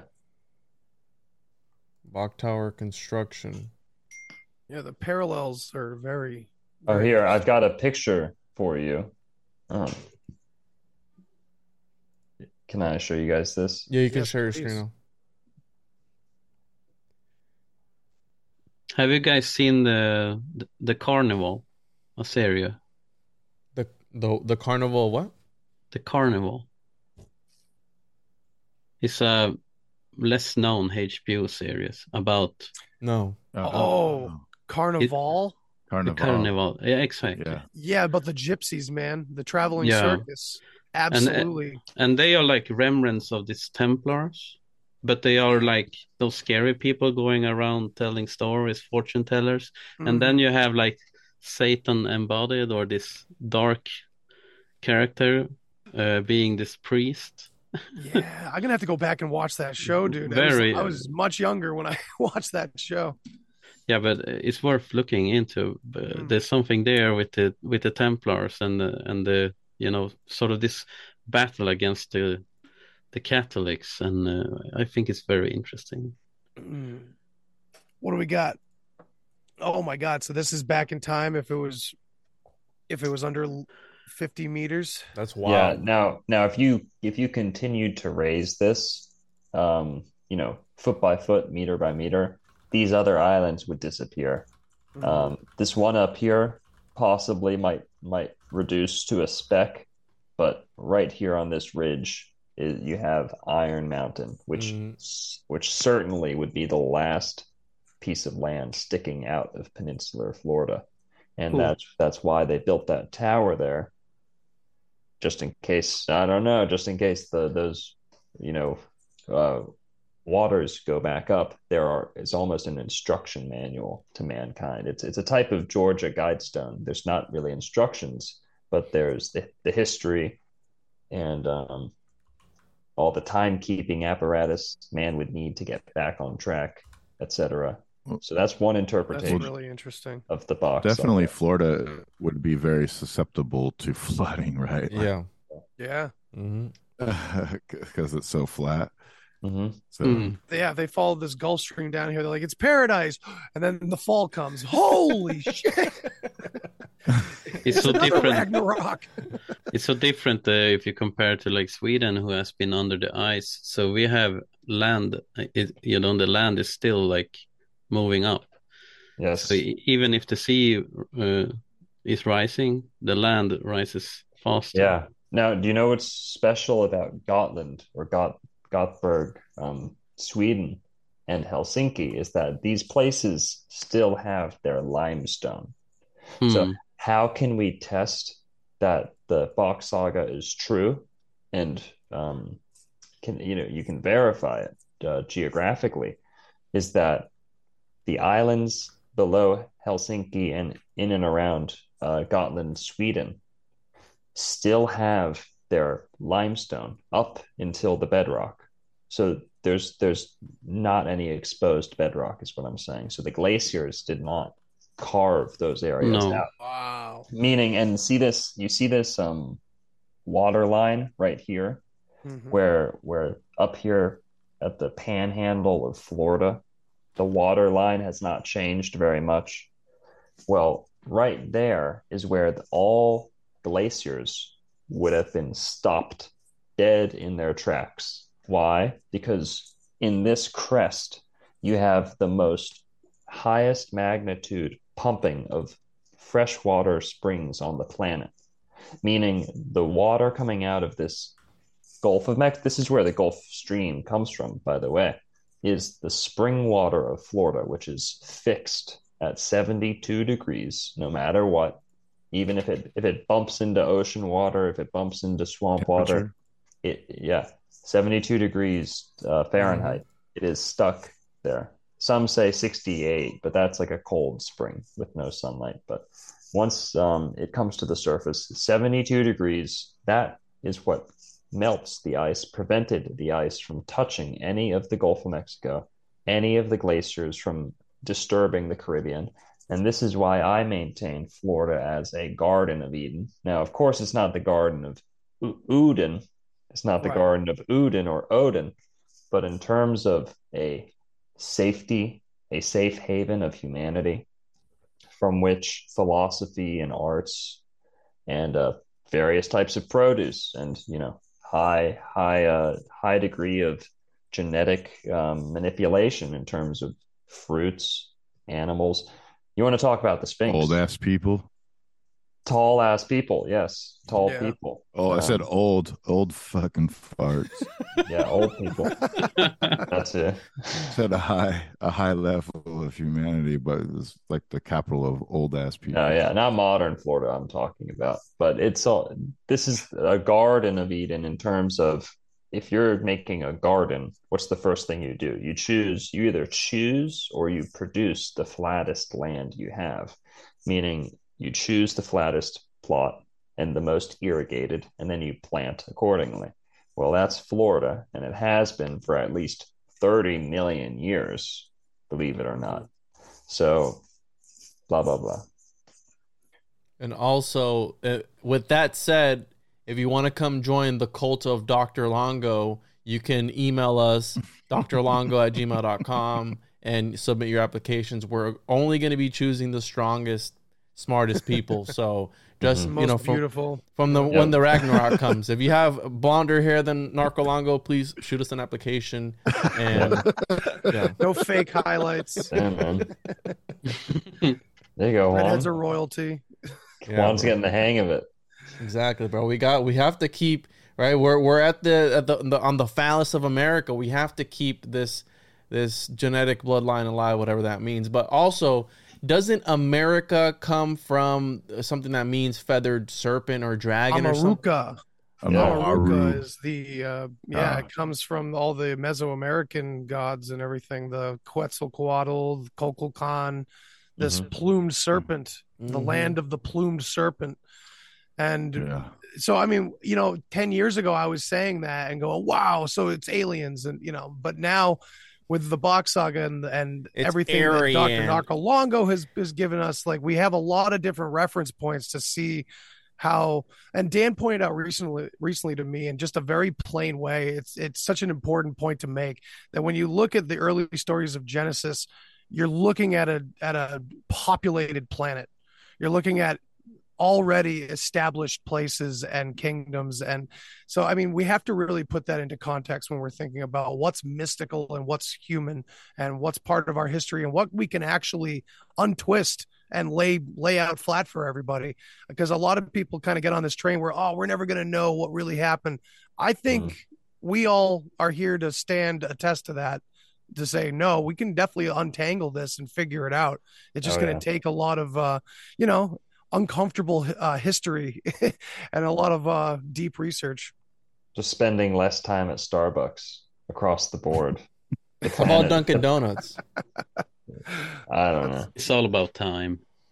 Man. Absolutely. And where to put the mind, yeah.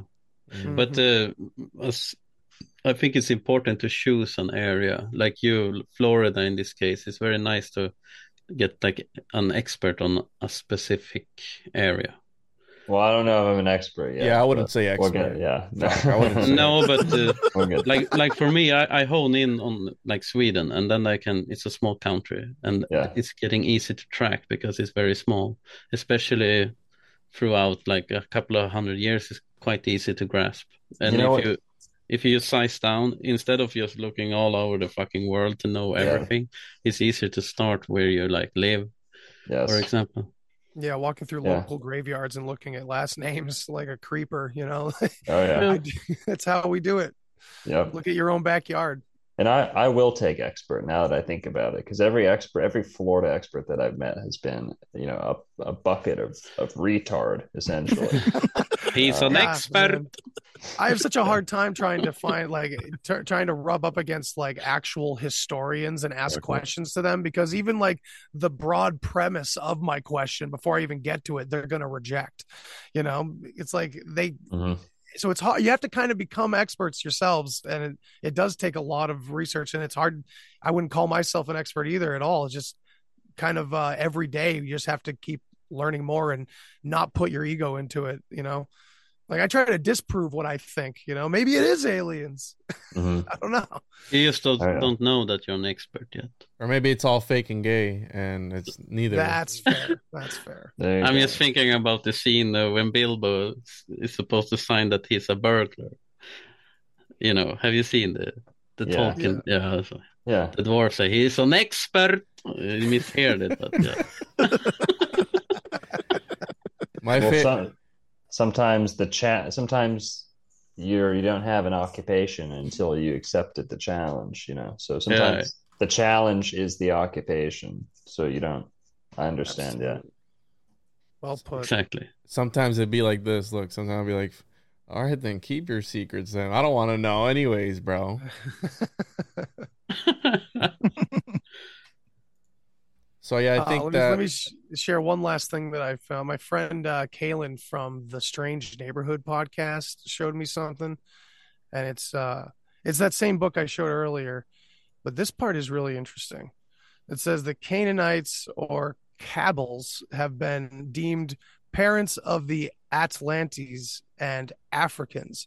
They were skillful, powerful, and wicked, inventing agriculture and arts, building cities, blah, blah, blah, while the Sethians invented astronomy, letters, and dwelt in tents. If the American Atlantes were antediluvian, they must have sprung from the Atlantes Canaanites, kin of Moses. And it goes on down here to say the giants dwelt in Talo Todo, the world Talo of the Hindus, where we find the Toltecs. And we're talking Hindus, we're talking the Vedas, home of the North Pole.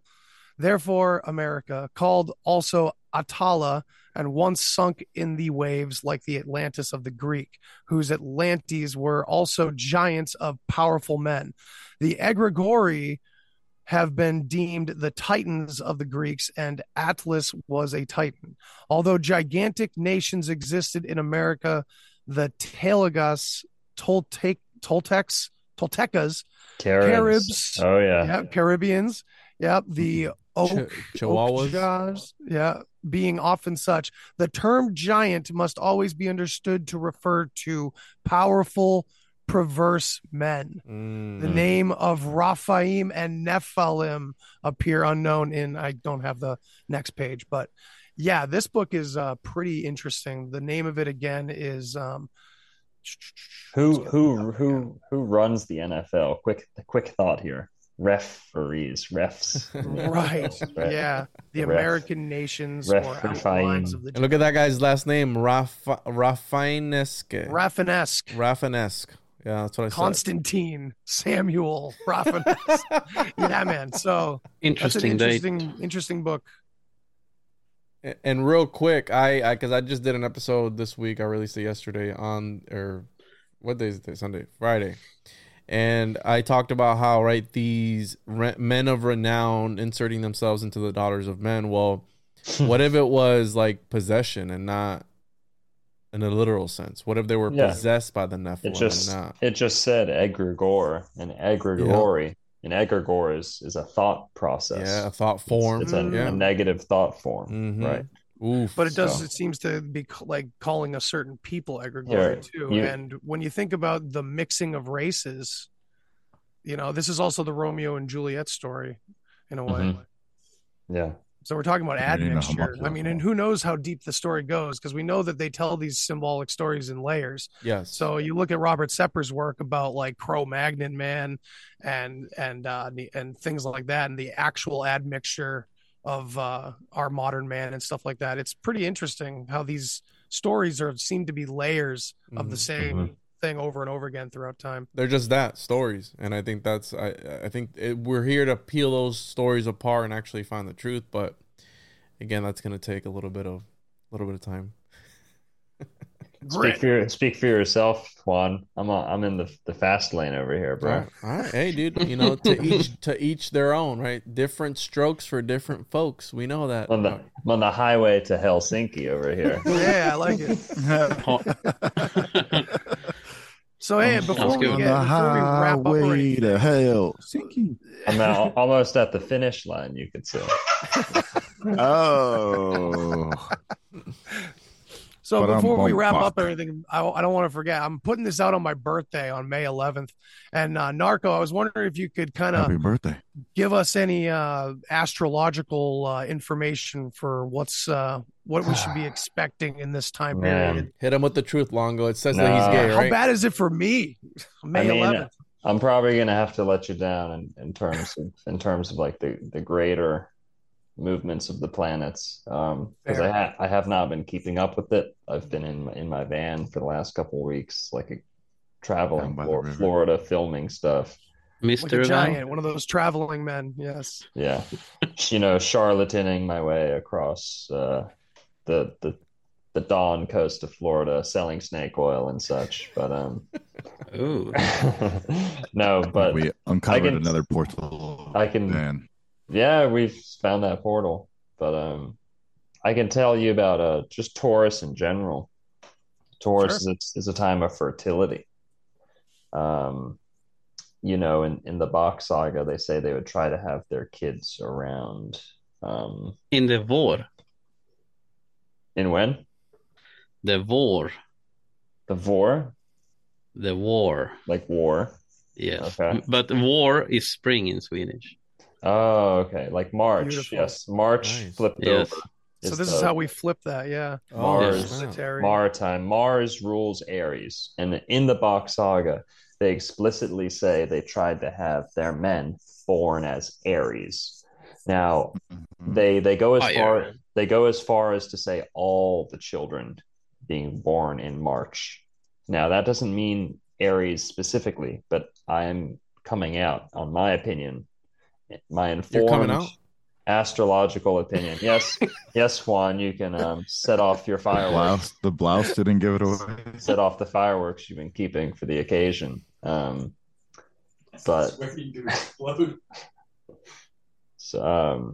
sorry, my assistant's being fake and gay in the background. Nice. But so March, you have Mars. I forgot what I was going to say, but at some point in time, I'm gonna say they wanted their women, their girls, their baby making girls to be born in March, not March, right after March, Taurus. So Taurus makes the best girlfriend. The most fertile women come from Taurus. Taurus is the most feminine sign. It rules the crescent moon, especially the upturned crescent moon, which is like a bowl, like the bull's horns. For a bowl, yes, like the bull's horns, but it's also for receiving a bowl, a bowl. So bowl, Taurus. I've talked in a couple different shows I've done about how the Phoenicians, Venetians, Romans, Greeks, whoever was getting in a ship and crossing the Atlantic to come to the Gulf, the Caribbean, Florida, whatever, they would wait until Saturn was in the sign of Taurus. So if that would make sense, if they were going to the land of the crescent moon, the land of fertility, a fertile crescent, which in both roots of either word in that phrase, fertile and crescent, are both ruled by the sign Taurus. Taurus. So Taurus is also where it rules eating, right? And it rules like bowls. All they do is eat all day, right? A cow eats nonstop, start to end of the day, almost. And this is where you get the word Tor. So I learned this a couple days ago. You guys will like this. If you're ever having trouble spelling the word restaurant, okay, if you know your astrology, you'll never have to, scratch your head again, because to tar, Taur, is to eat. Taurus. So it's not Tor like Tor. We're not saying this is Tor. However, in the runic system, the Tor rune is associated with Taurus. And this is why it's especially associated with thunder and big people, big, tall people. The Tor rune, which rules the sign of Taurus. So, but blah, blah, blah. If you ever need to spell restaurant, you can spell it ant. So, Taurus goes right there, Taur. So it rules eating, fertility, fruit, springtime, blooming, growth, flowers, of course. So what else does Taurus rule, Jeff? It rules money, it rules income. So it's stubborn. Silver, stubbornness. The people are, if you want to get into personality traits, the people are stubborn. They're like a cow. You can't push them. But if you enrage a Taurus, Tauruses have the worst temper. Because once they get going, it's a lot of momentum to stop, a raging bull. Oh, you're a Taurus, Dr. Longo? No, I'm a Sagittarius. Okay. I'm the Taurus, and I can definitely vouch for that, and so can my wife. They're both. It takes me a long time to get there, but yeah, a lot of momentum there. Yeah. But Tauruses are great at earning money. They like to earn everything they make. They hoard. They like their things. Now look at Juan. Juan's also a Taurus, so they keep a lot of useless shit around the house. A lot of things that we do. Things. Yes, a lot of. I love shit. My things. Yeah. No, absolutely. But, I mean, I've tried to disavow a lot of things. But it's just like when you think about like, am I gonna need it in the future? And then like something goes off, like, oh, I'm gonna need this.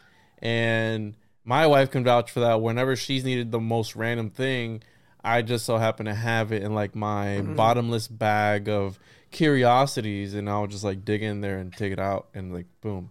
But yeah, she makes fun of me for that. But yeah, I am definitely a hoarder. So now I think Dan's a Gemini, if I remember correctly. Now, Jock, what are you? Aquarius. Oh, that makes sense. Early. Yeah. Yes. Like, do you know why? Can I tell you why? Because everyone's name is determined by their astrological sign. Now, not everyone likes to hear that because they say, "Oh no, I'm named for Johnny Cash, or I'm named for Betty Smith, or blah, blah, blah. Well, that may be the how, but it's not the why. Shock, jock, Aquarius rules lightning and electricity and neon lights and bright, explosion, cyber electricity sparks, right? Sparks. Jock is the shock, like from electric shock. You have your name. My name, Sagittarius, comes from Sagittarius too, and I could do anyone's name if they'd like, but interesting. Yeah. That is really cool. I never heard that before. So everyone's name comes from there. Everything nice. is sorry. Yeah. I was commenting the cap of Johan. Is it like the hermit? Yeah. Oh, yeah. It is the hermit. Yep. The lantern. Nice. Mm-hmm. Nice. A Taurus hermit. Yes, I am a hermit. I am a very, not anti-social, but I am a homebody. I mean, that's a Taurus. Homebody. Yeah, man. See, I thrive at home. It's nice. Yeah. When you think everyone else is an idiot, you stay at home, right? Yeah, bro. Yeah, this last cruise did it for me. I think I'm done with people for a while. Yeah, absolutely, dude. Hey guys, I gotta bounce. I got a show at 10, and Roman was supposed to start it, and you know how that goes. So I got shout out to Roman. Hey, I think we're gonna wrap up anyway. If you guys are cool with that, yeah, I gotta bounce. I gotta run anyway. I got a lot more gardening to do today. So this was fun. Dan, Yake, Juan, Dr. Narco Longo, thank you guys so much for hanging out on my birthday party celebration podcast. This was really fun. Happy birthday! Some of my favorite shit. Yeah, happy birthday, you guys. Thanks, guys, and happy I birthday. appreciate you all very much. So tell everybody where they can find you. TJOJP.com. TJOJP.com. Longo. Rising from the ashes. Okay, everybody, just all at once. Old World Florida on YouTube and old_world_Florida on Instagram. Beautiful. Yeah. Dan the man, where can we find you? Rising from the Ashes podcast. I was doing a thing called Portals of Dan on Spotify and whatnot, but I'm moving that to the Rising from the Ashes feed. So nice. There's going to be some new shows on there, Ebbs and Flows, which is a story. There's about 4 of us, and we go through the Book of Genesis, and then the 88, where we go through the 88 constellations, and then there's going to be a bunch more stuff coming to that feed. So go check that out. Cool. Yake, where can they find you, man? I'm hidden. Now, literally. Jock or Jocke Häggström on YouTube. That's what I do. Excellent. All right, everybody. Juan. It's been real. TJOJP.com. You know where to find me. All right. Hell yeah, man. Appreciate you, man. Happy birthday. Thank you, everyone, for thank you. Happy birthday, Thanks, Andy. everybody, for listening. Thanks for watching, and catch you next time. For sure. Bye. Bye.